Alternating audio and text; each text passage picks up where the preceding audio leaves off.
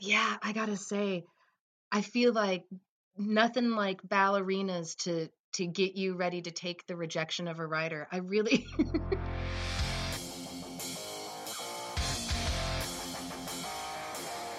Hey, it's CNF, the creative non-fiction podcast where I speak to badass people about the art and craft of telling true stories, how they became who they are, and what they're working on. I'm your host, Brendan O'Mara. Hey, good to be with you, CNFers.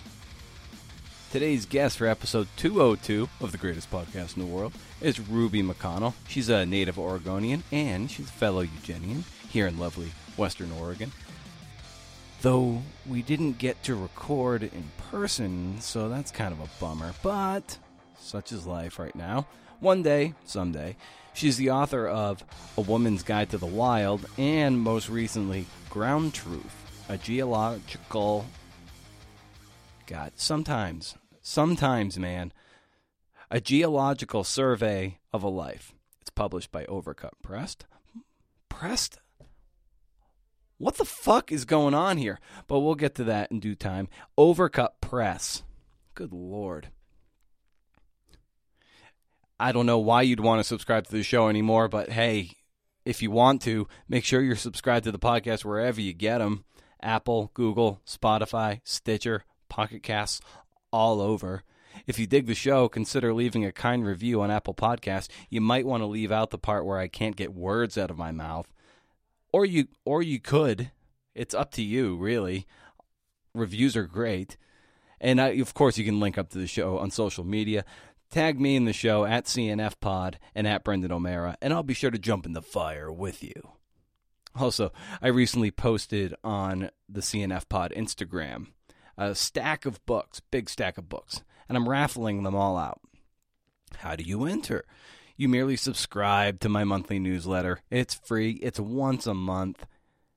It's reading recommendations, podcast news, sometimes my hot take on creativity.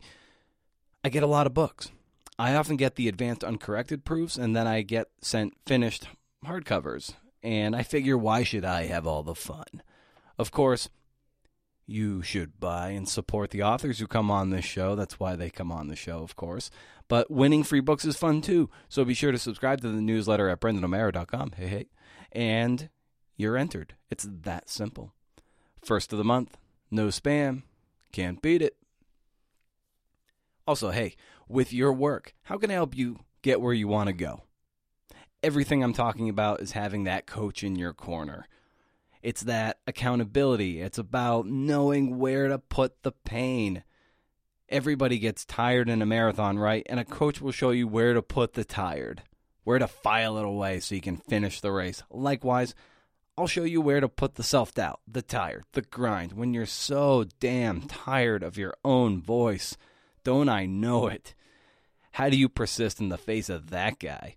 Email me and we'll start a dialogue. I'd love to help you get there the way a trainer or a coach will help you get across that finish line. Brendan at BrendanO'Mara.com for email.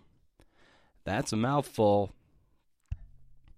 Hey, I had a great time speaking with Ruby. This was a whole lot of fun.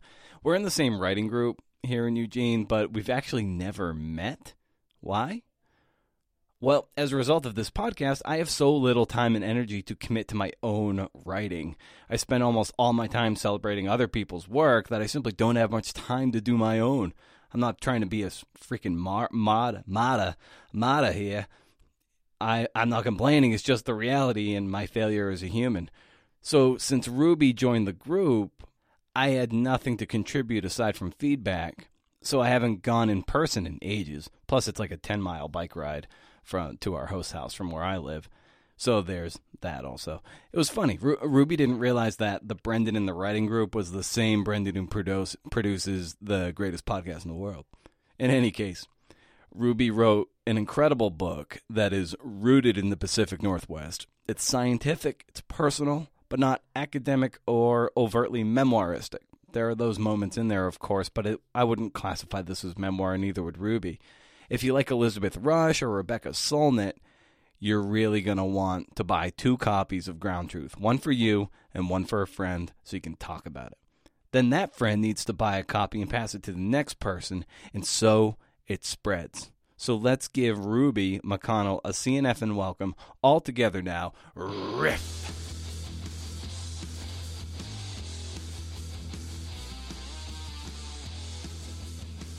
Writers or reporters or budding journalists or whatever it is, they feel like they have to be in some place very exotic to get a good story. And they don't realize that sometimes the best stories are right in your backyard, and there's great backyard journalism to be had, or backyard storytelling, as I like to call it.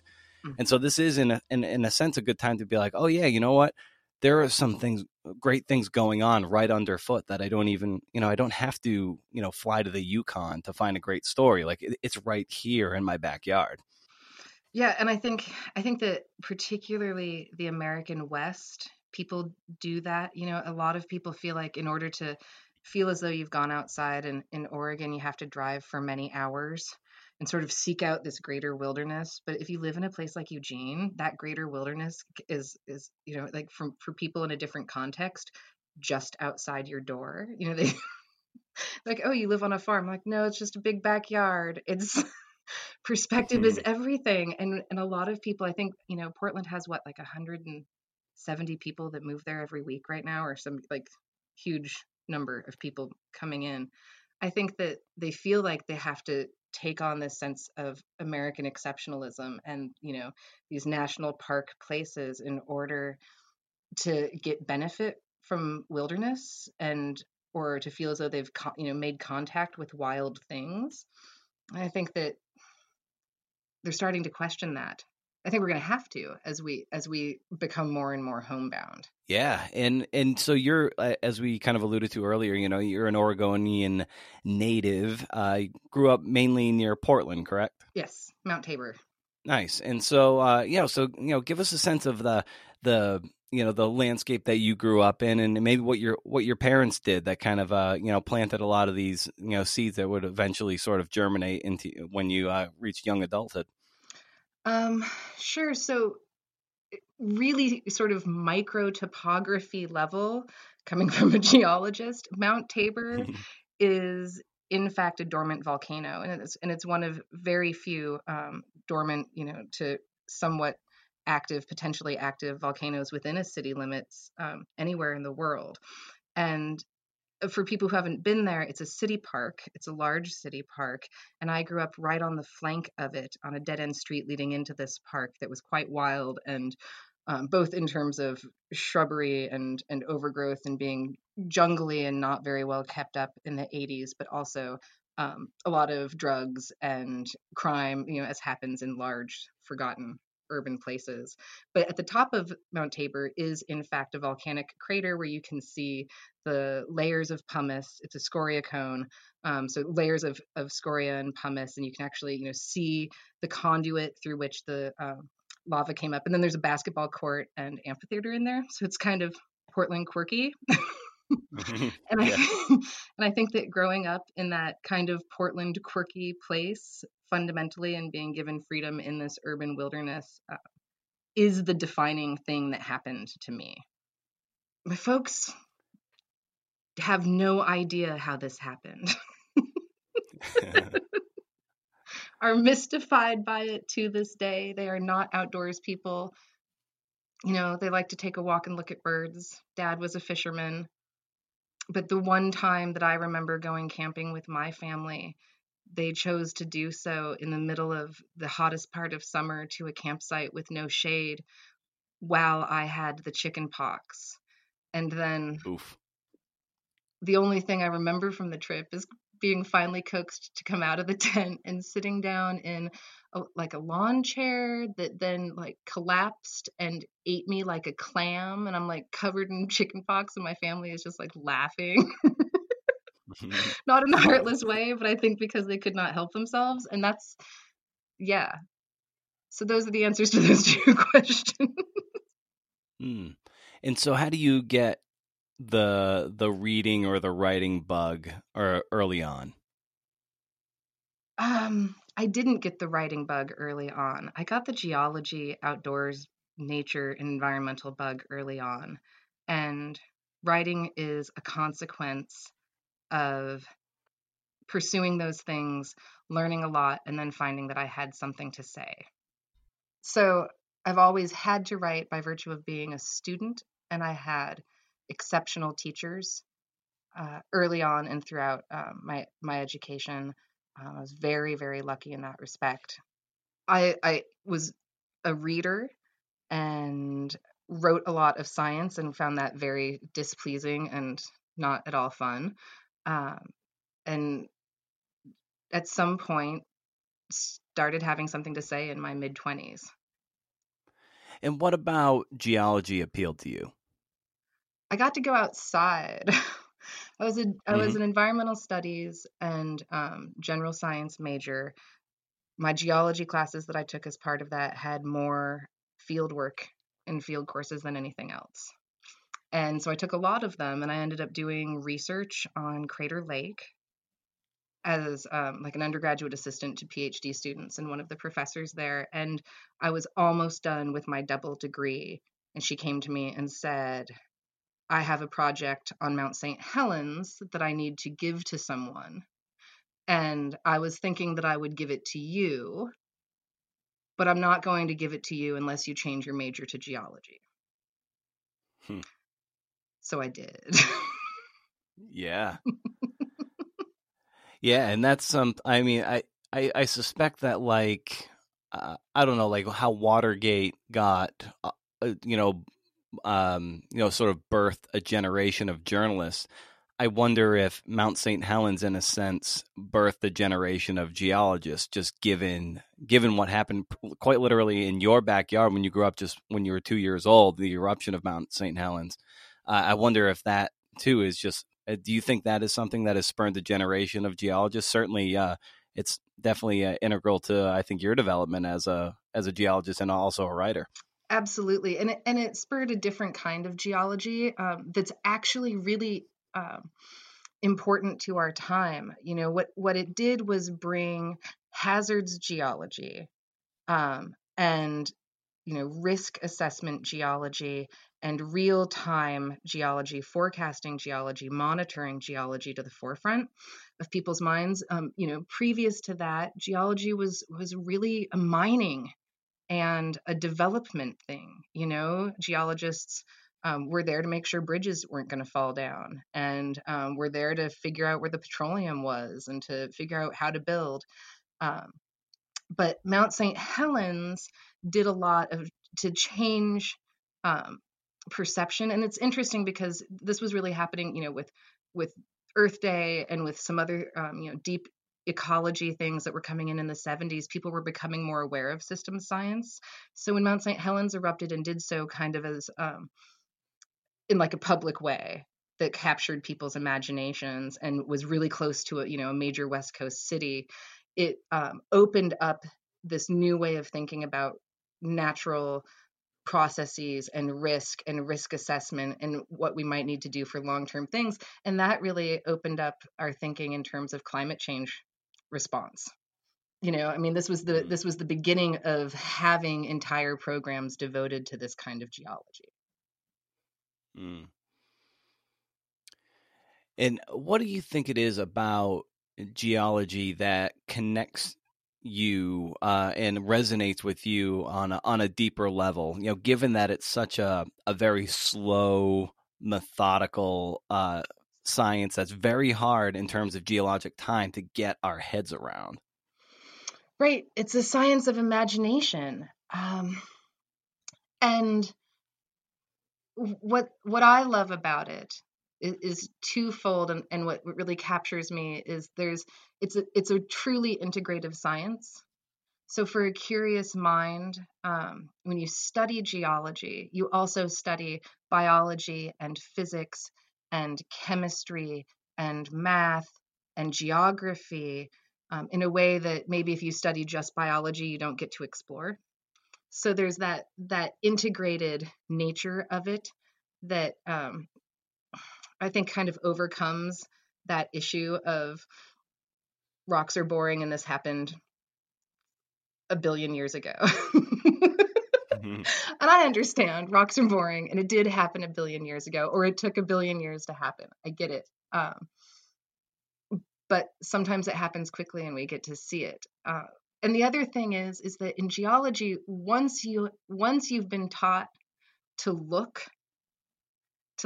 closely and microscopically, and to look long term, and to look at all of those options in between, it stops being static.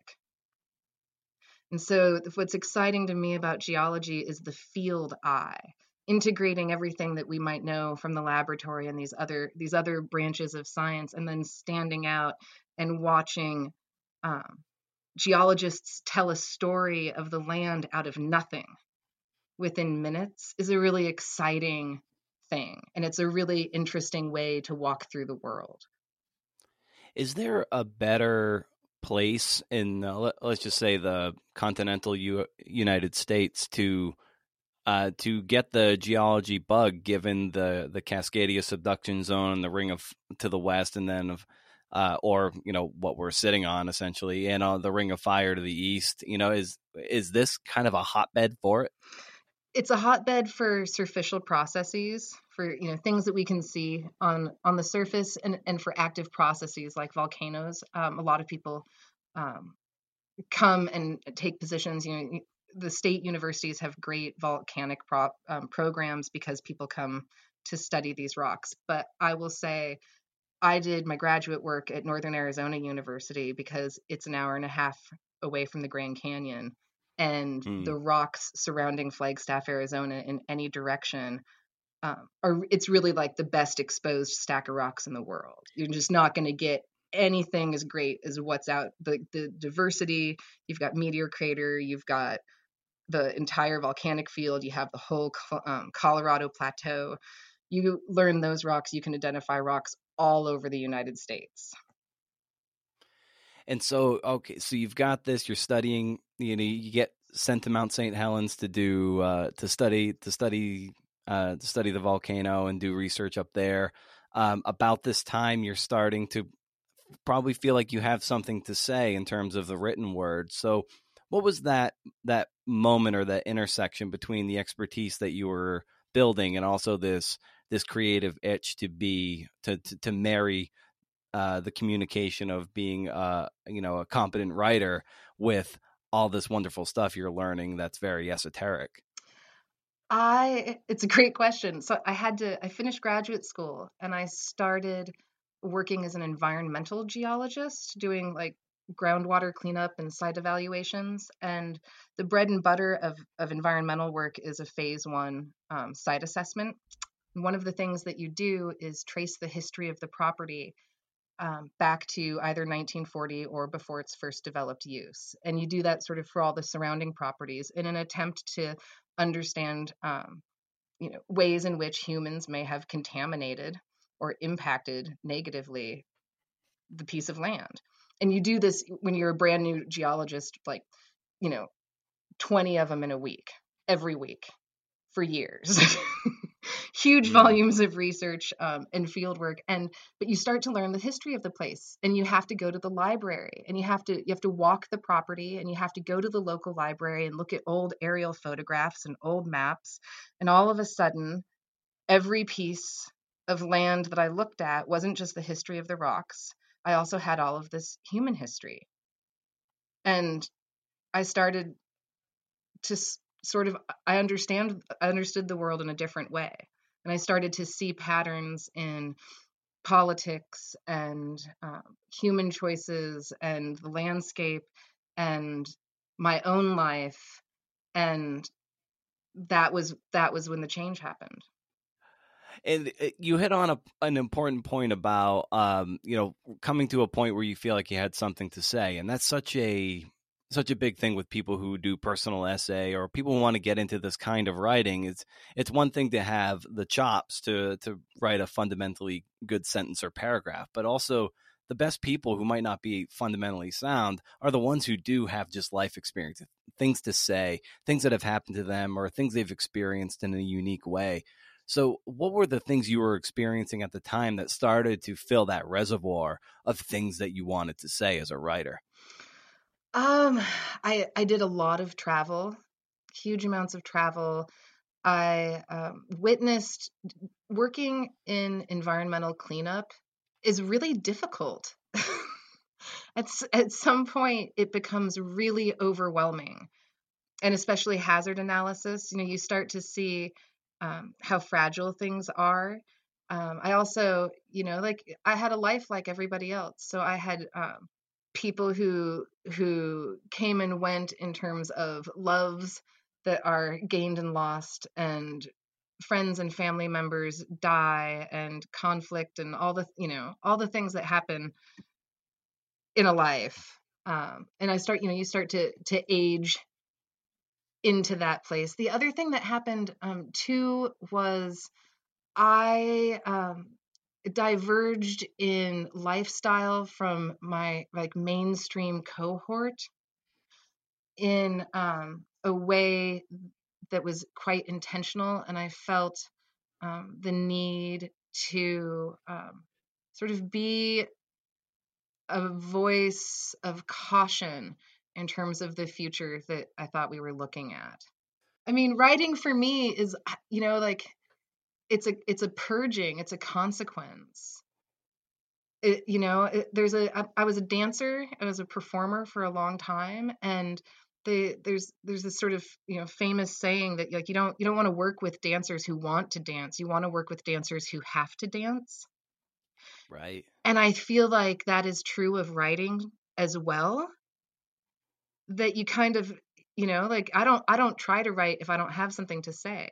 I put it down until I have something to say, and I'm okay with not having something to say in a day. A few years ago, I was talking to a former dancer and a former ballerina, and you know, she had since got out of it. She sort of injured out of it. You know, she just got banged up, and that was it. But I was talking to her, just given the wealth of talent that is out there when you're trying to get to that certain, you know, the major leagues, if you will, of dance. And I was like, well, how do you stand out? How do you know, break through? And she's just like, well, the dancers that tend to do best are the ones who intrinsically know who they are as a dancer. And I wonder if maybe you can expand on that, having some dancing experience, and then extrapolate that to being a writer, because it's very congruent in terms of thematics. I agree with her entirely. I feel like dance in my life is probably the best preparation I had for writing, in terms of, you know, patience and putting in work and taking correction, um, Mm, you know, and yeah. taking revision, and then also understanding that you can. There's lots of dancers that dance kind of technically perfectly.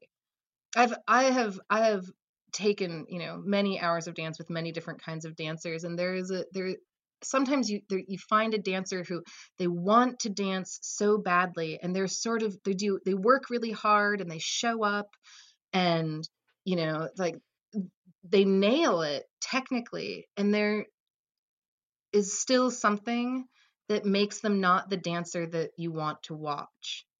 And a dancer can come in behind them and be less technically brilliant and be breaking rules, or be the weaker dancer, or not have, you know, some necessary thing, and it will still be the dancer that people want to watch.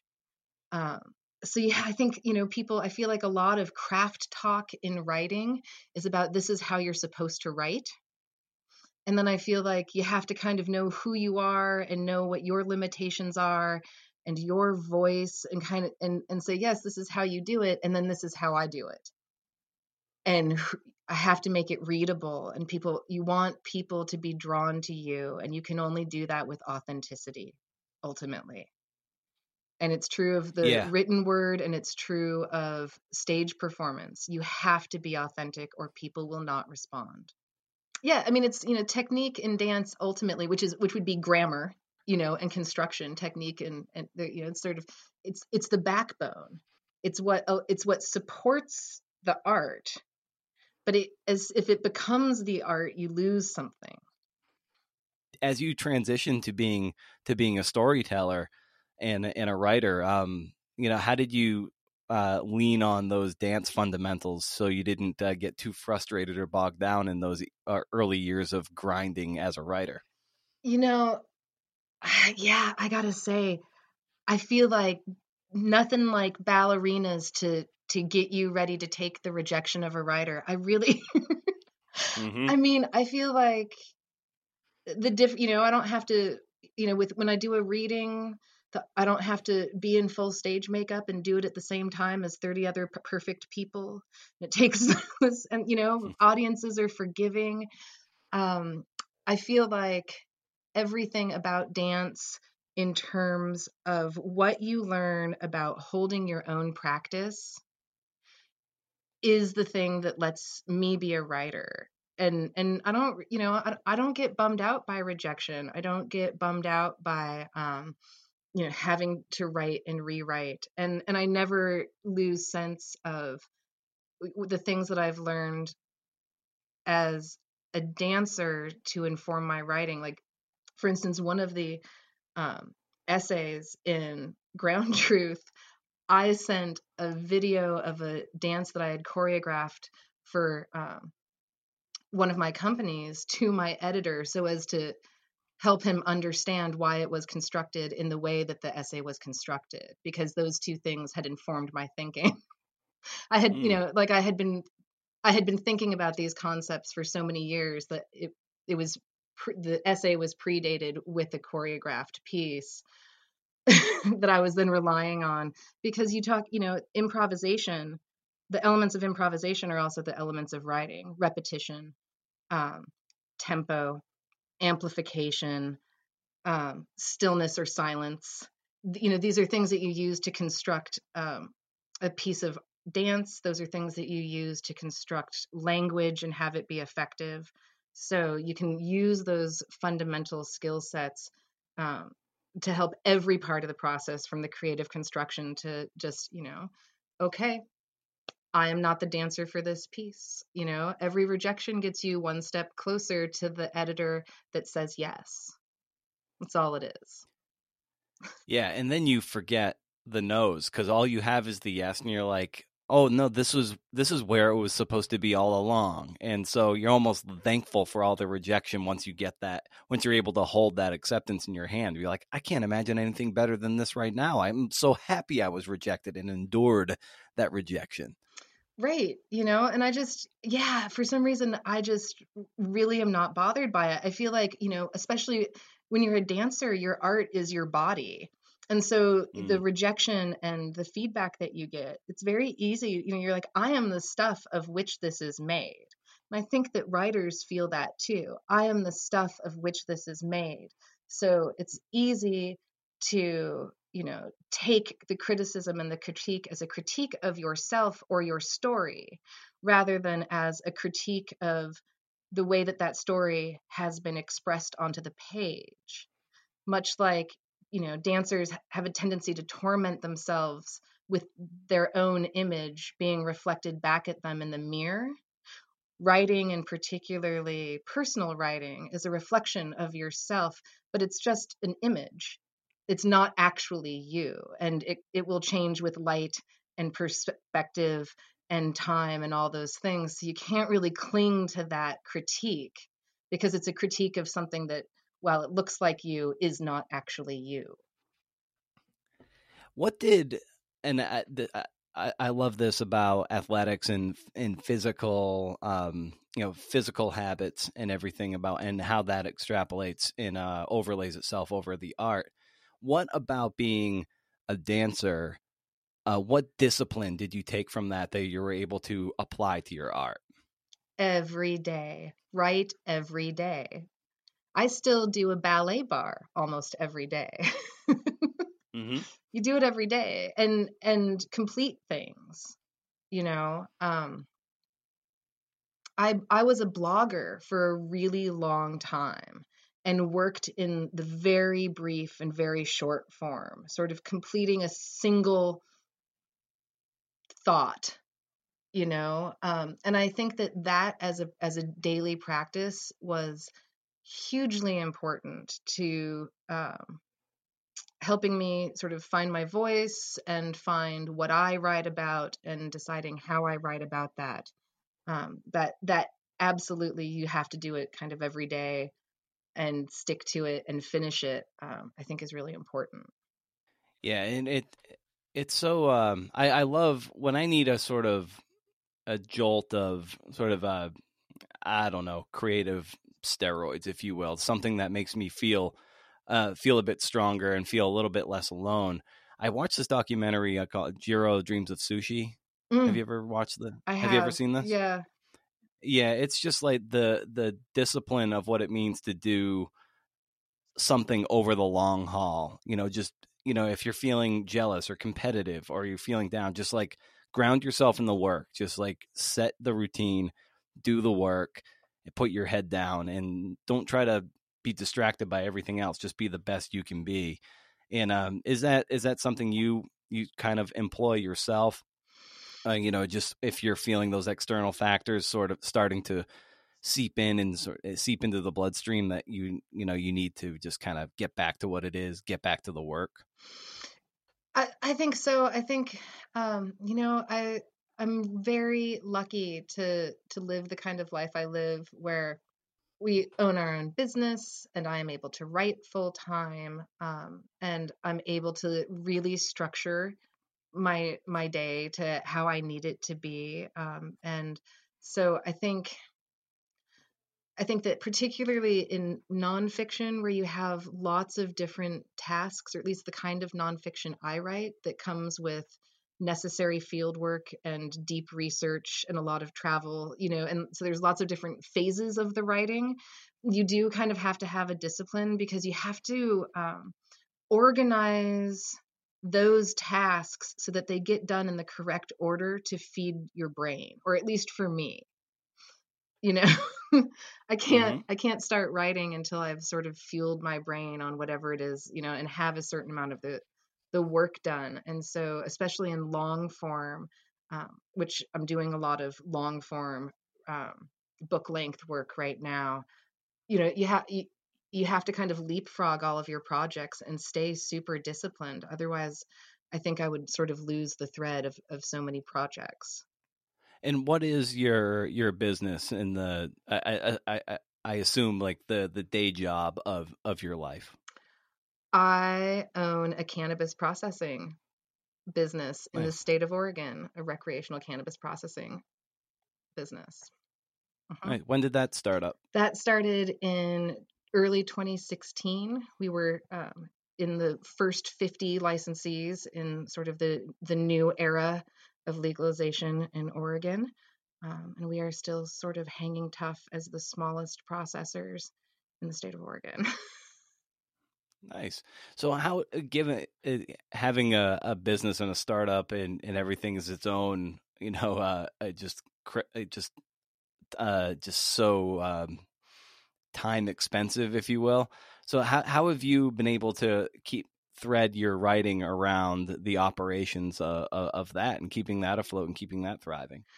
you know, I love what I do, and I lead a very simple life, and that is very helpful. So I wake up very early in the morning, and my husband and I like really work hard at division of labor, and sort of rather than work life like separation, we talk about work life integration. So often we'll work a 10 or 12 or 14-hour day, and at the end of it not be sure that we have worked at all. You know, I mean, it's really, Yeah. I have a lot of gratitude, and it took a lot of work to get to this point. Um, and it's not particularly lucrative, but it turns out that, there's something to be said for contentment. And that's what we go Yeah. for. So I really, I tend to write in the mornings because that's when I am more fresh. But I usually start writing around 6:30 in the morning, and depending on the day, we'll stop, at 10 o'clock or noon or 2 o'clock or 4 o'clock. But I also keep myself on a pretty strict 40-minute cycle. I don't let myself sit for more than 40 minutes. I get up and do some other things. So that transferring, every 40 minutes I get up and take on another task, and either that's related to, the house or the garden, or moving our other business forward. So we get it done. Great. And what does the shape of that writing look like when you hit 6:30? Is that journaling, or is that, a project you're working on? Like how are you checking in with yourself as you get that part of yourself warmed up? I do a lot of list making, kind of an obsessive list maker. Hmm. So it usually takes me the first hour of being awake to get rid of, or not of being awake. I've actually usually been up for a very long time at that point. We I get up very early in the morning. And so usually by the time I sit down, I I spend about the first 40 minutes just sort of making lists, figuring out what has to happen, the balancing. There's a lot of business of writing that has to happen that can really bog you down. Um, and so I try to get those things out of the way and at least get a handle on the order that I'm going to tackle that. And then yeah, usually dive into whatever I have on the calendar. I try to reserve some days just for research and reading. I used to reserve a lot of time for in-person research, but that's shifting now. Try to reserve days for field work, um, and so that I know what I have coming up. And I like that you said that, alluding to the business of writing component. What does that look like for you? Or, just what does that look like for you? I'll say. Well, I don't have an agent, and I've never had an agent, so I have to sell my Me own neither. writing. Yep. So, and I do a lot of freelance work.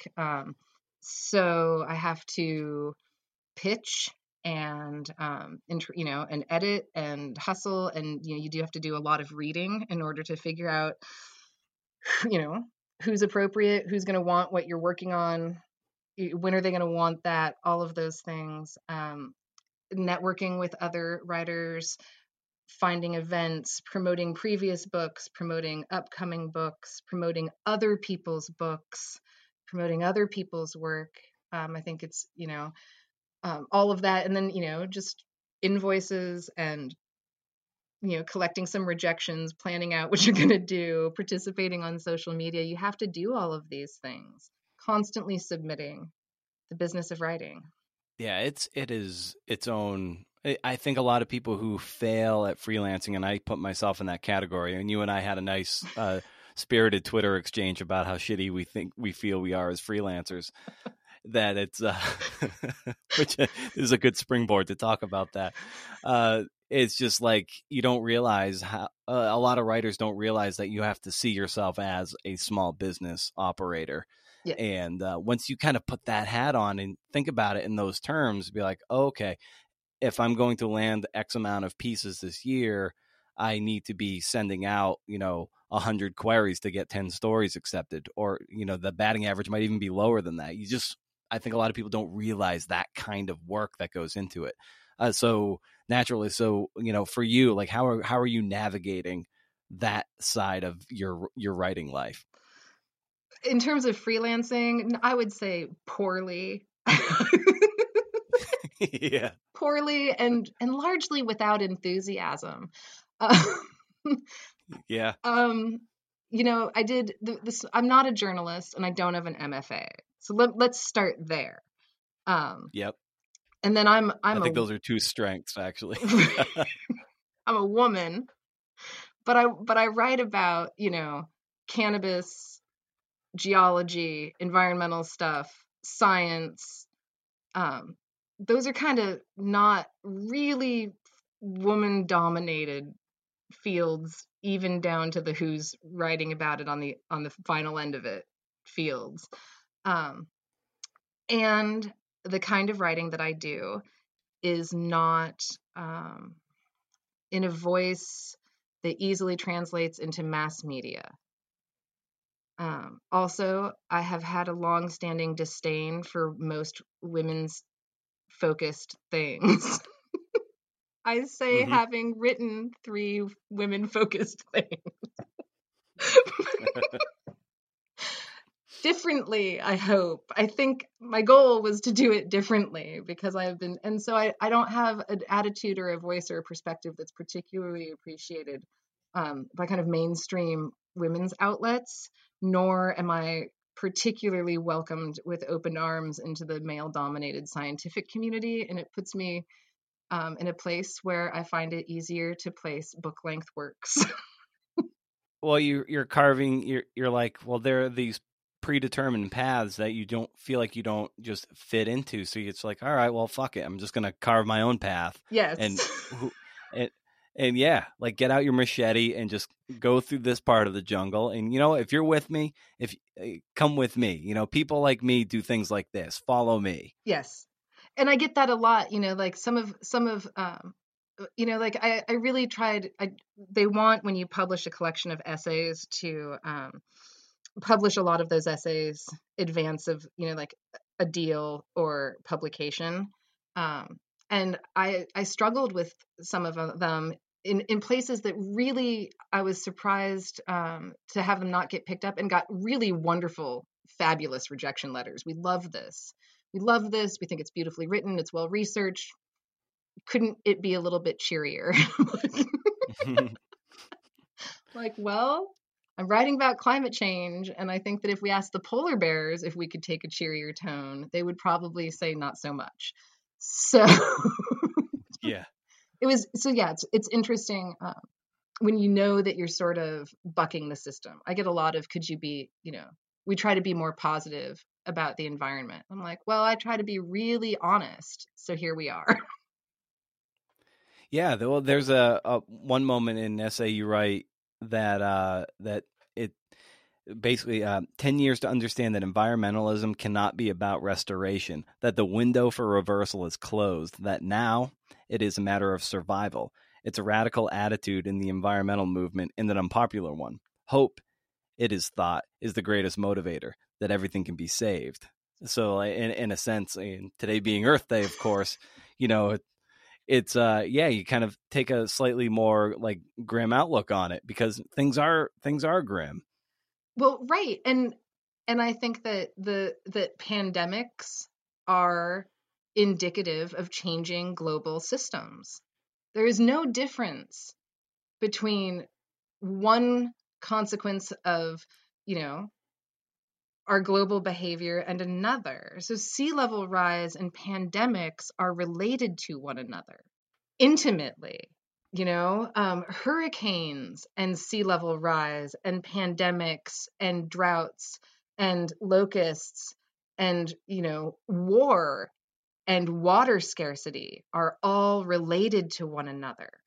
Expand on that, like how the web of all that, because they seem disparate when you say them one by one, but they are interwoven in a way that, of course, like all you have to do is just Right.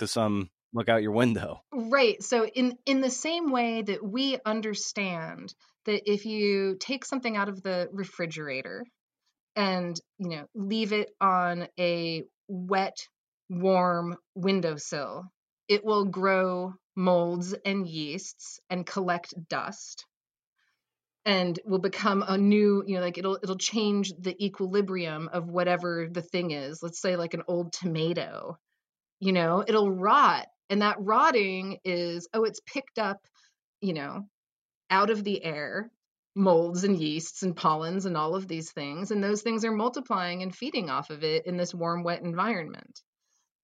And then you have to remember that, like, the earth is just this molten ball, and that all of the life on earth is really just kind of like the mold on the orange or the mold on the outside of the tomato. All of us.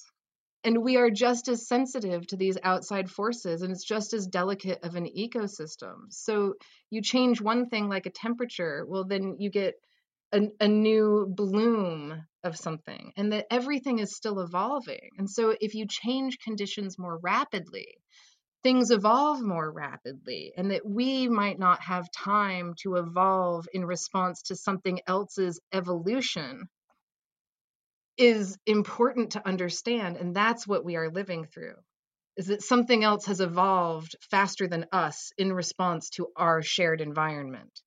And with looking at one of your essays here, you wrote that geology is a lot like life, and earlier in our conversation you said it's a science of imagination. And what is it about geology that I think really, I think, burrows down, gets deeper? It's almost a very, when you really scratch the surface, it's a very writerly science because so much is going on, beneath the surface, if that makes any sense. Absolutely. And I love the analogy.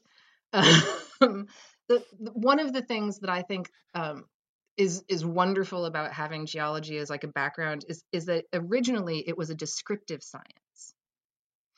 And that was, it was sort of men with sticks walking through the countryside making observations. And there is this huge vocabulary that you get when you study geology, and you're taught then to look differently and to describe differently, and to use really specific language for really minute, strange things. And you get kind of fun phrases to play with, and it's super rich in that respect. But I think, it's the universal. It's the universal. And we have so few truly shared experiences. And so we have so few real form, like we kind of feel globalized and monocultured, but I think we're also feeling really fragmented. And I think that the land is this thing that, because it exists on time scales and, it's bigger than us and it's smaller than us, and it's, sort of outside of our control, that it's a really great starting place for humans. And to sort of think about connections. Geology is it's a touchstone. Yeah, there are so many like great moments in the book where you marry your personal story with a lot of the topography and geology and geography of the Pacific Northwest. So for you, as you were constructing these essays, what was the challenge of trying to find the right balance between, here's the information that I'd like you to take away, but also here's the beating heart of it to make you care? Right. Yeah, it was different for every essay, and I had They feel really coherent and connected, even though they are separate and standalone in so many ways. I'm glad to hear you say that, because that was one of the primary challenges of constructing the book. You have a certain number of essays, and then you decide that it should be a book. I didn't start writing them as a book, and then I realized that it was becoming a book. And then I had great volunteer editors. I had many editors willing to look at this, writers and professional editors that I had worked with previously while I was crafting the book proposal. And the connection of the essays was emphasized early on. And I read maybe 150 essay collections just to look at how the essays were connected. Wow. Yeah, that's amazing. Yeah, that's amazing. And what were some of the key ones where you're like, oh, this is a great example of what Elena Passarello might say? Like, she sees the essay collection as an essay itself. Yes. So I suspect that the best ones that you were reading were kind of in that vein. Yeah, Rebecca Solnit is a master at that form. She's a master at that form, where she'll take, the same analogy will sort of appear in a different form in each essay. The repetition of language throughout the essays, the calling forward, and the hints that you get of things that are yet to unfold, and the holding on to some of those things. I think, even though it's probably like totally over talked about, I think that Joan Didion is also a master of that form, especially because her essay collections were often pulled from disparate pieces written at very different times, or that were written for different purposes. They weren't necessarily written as a collection. And I will say here that of those 150 some odd collections, almost all of them were written by women. And I did that on purpose too. Yeah. So anything that I have to say is going to be totally skewed towards women. Gretel Ehrlich does a great job connecting, and she's a land-based writer too. But when I first put the collection together and had, you have to write the table of contents when you have a proposal, you haven't written all of the essays, or at least I haven't, when I write my book proposal. And I did it by physiographic region, which I found helpful as a geologist.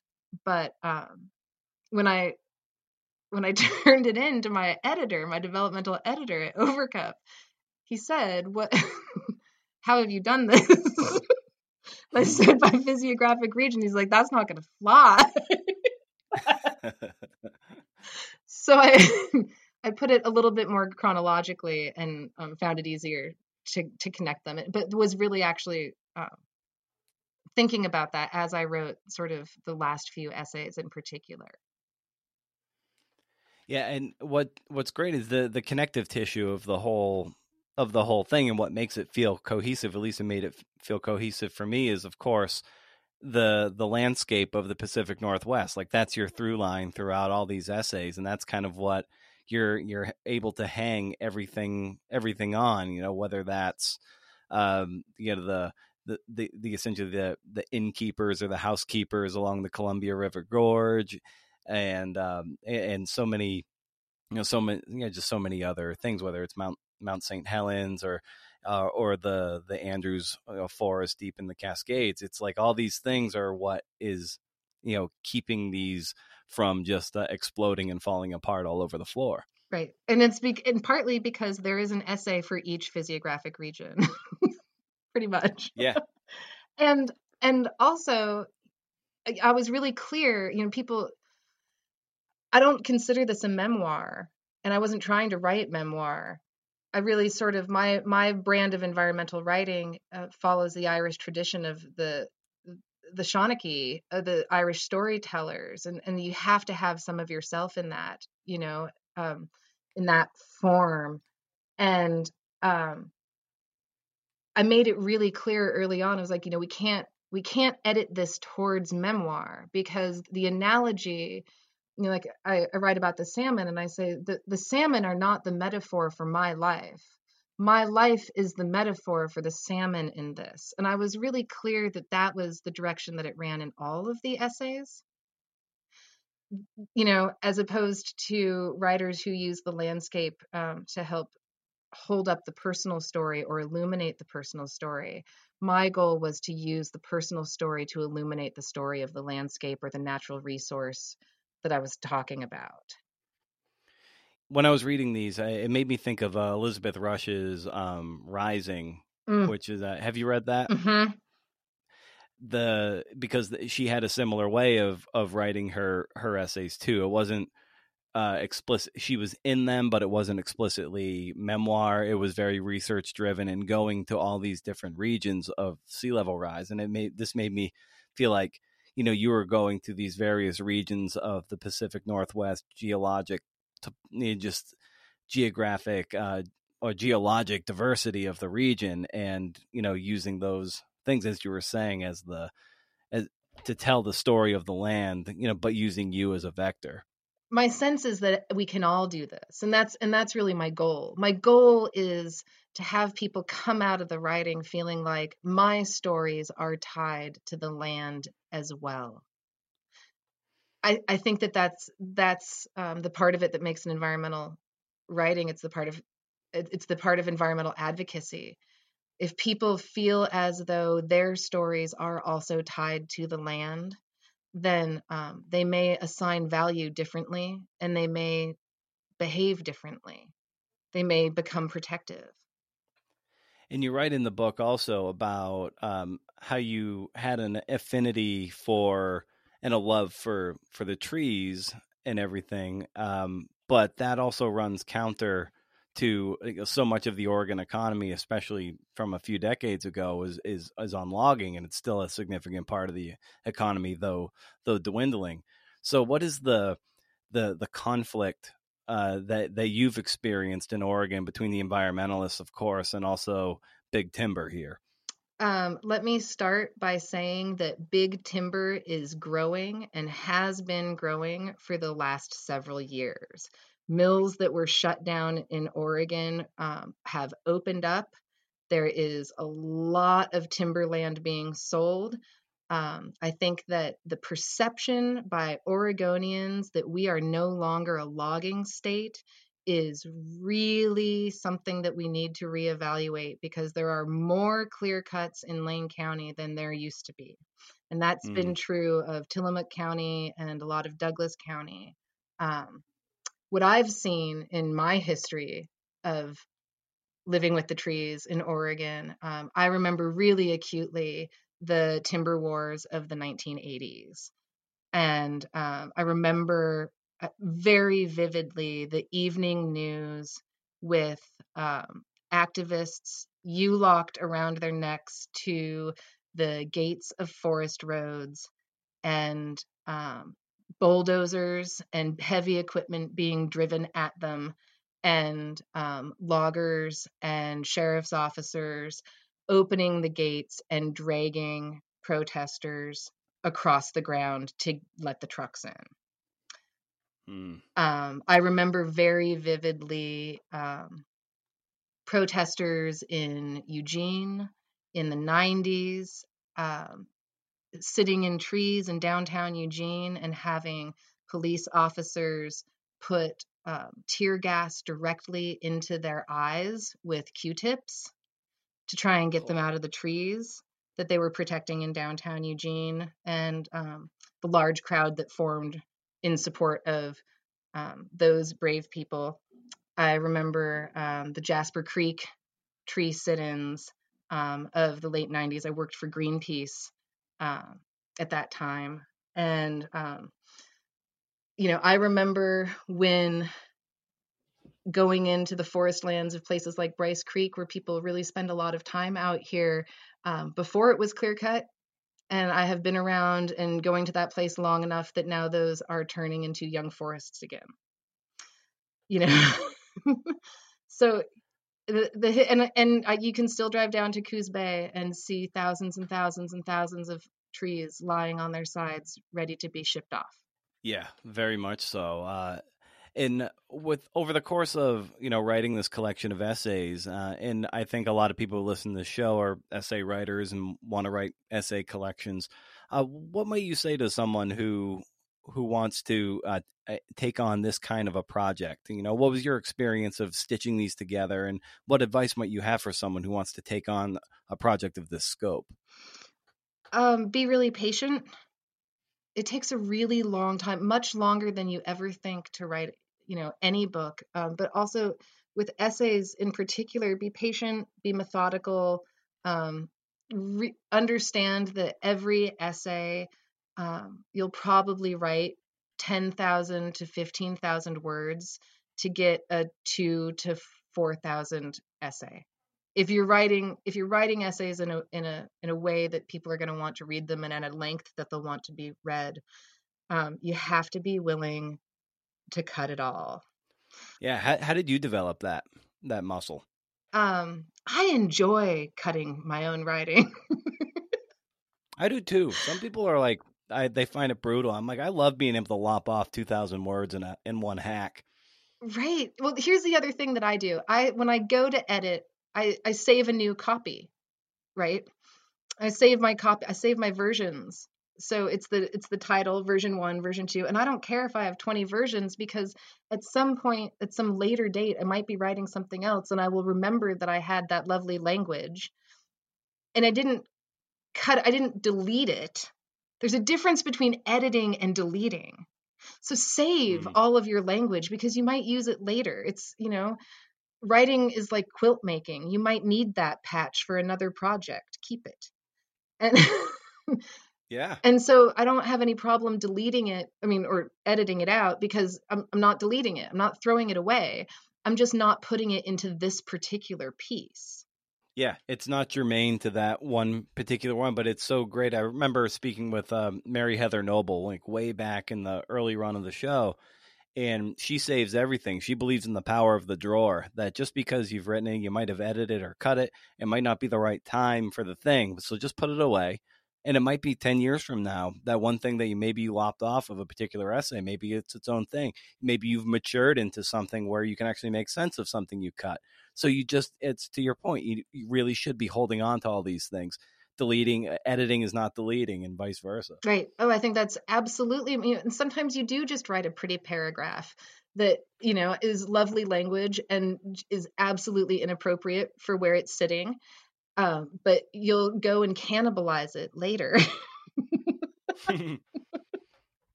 Yeah. And for folks who might not understand what ground truth means in terms of geology, define that term and why is that so important to the title of this collection? So ground truth is, it's a noun and a verb. What in geology and lots of science, you often have to make decisions about things and make up stories about things and evaluate things from a distance. So the use of aerial photographs or radar or sonar, you get some information, you look at the aerial photograph, that looks like a mountaintop because it has a circular top. It turns out when you go take a walk to that place, it's actually a lake. They were both circular from above. You had to make a choice. You got it wrong. So the process of going back and verifying on the ground the assumptions and the story that you've determined based on information obtained from a distance is called ground truthing. They also use it in the military, sort of military plans for what they think they will find, and then there is the ground truth of the actual situation once they get there. So ground truth, these essays, that was actually the process that I used. All of the essays feature a landscape or a feature or natural element that I had some connection to my past and my history. And for each one of these essays, I did in fact go back and ground truth and revisit those places, sometimes several times over many years, to be able to write about them sort of from a distance and then from the what I was hoping to find, which was the ground truth of the situation. That's such a perfect approach. And so when you landed on that title, you must have been like, yes, this is like the perfect distillation of what I'm going for. I did. And there have been other books with ground truth and then a different subtitle. And I sort of had to keep advocating that this was the only thing. And then once you find the right publisher for your work and the right editor for your work, they agree with that and they make it happen. Like when it's something really fundamental like that, it's really important to trust your editors. It's really important to trust your editors. They really are helping you. At least mine have been. I've had really wonderful editors. And when I was reading it too, I came across something, harmonic tremors. I'm like, that's a good title too. That I'm like, I got to talk to her about that. You should use that as a title for something. Well, I had an interactive arts collective that I started that is actually still around. I'm no longer a part of it, but called Harmonic Laboratory in Eugene, Oregon, that took the title from Harmonic Tremors because the first piece that we did was a volcanic piece. Nice. Well, Ruby, where can people get more familiar with you, find you online, and get more familiar with the book? You can find me at Ruby Gone Wild across social media channels and at rubymcconnell.com. You can buy my books every place that you can purchase books, but especially from local bookstores everywhere, including but not limited to some of my favorites, which include Powell's and BroadwayBooks.com, or I think they are .net. And then also you can buy directly from my indie press, which is great, and they are overcup.com. Awesome. Well, Ruby, this was great that we got to do this and talk shop a bit and talk about, the way your approach to these wonderful essays. So I really appreciate you carving out the time on Earth Day here to come on the podcast and talk about your work. Thank you so much. Thank you. I'm so appreciative of your time. I really touched. Thanks. We did it. We made it, CNFers. Thank you so much for listening. Be sure you're subscribing to the show, of course. This crazy show is produced by me, Brendan O'Mara. Hey. I make the show for you. I hope it made something worth sharing, and if you really dig the show, leave a review on Apple Podcasts. Show notes are at BrendanO'Mara.com. Follow the show on the various social media channels at CNFPod across them all. Get that newsletter at my website. Win books, win zines, hang out with your buddy B.O. Once a month, no spam, can't beat it. Are we done here? We must. Because if you can do interviews, see ya!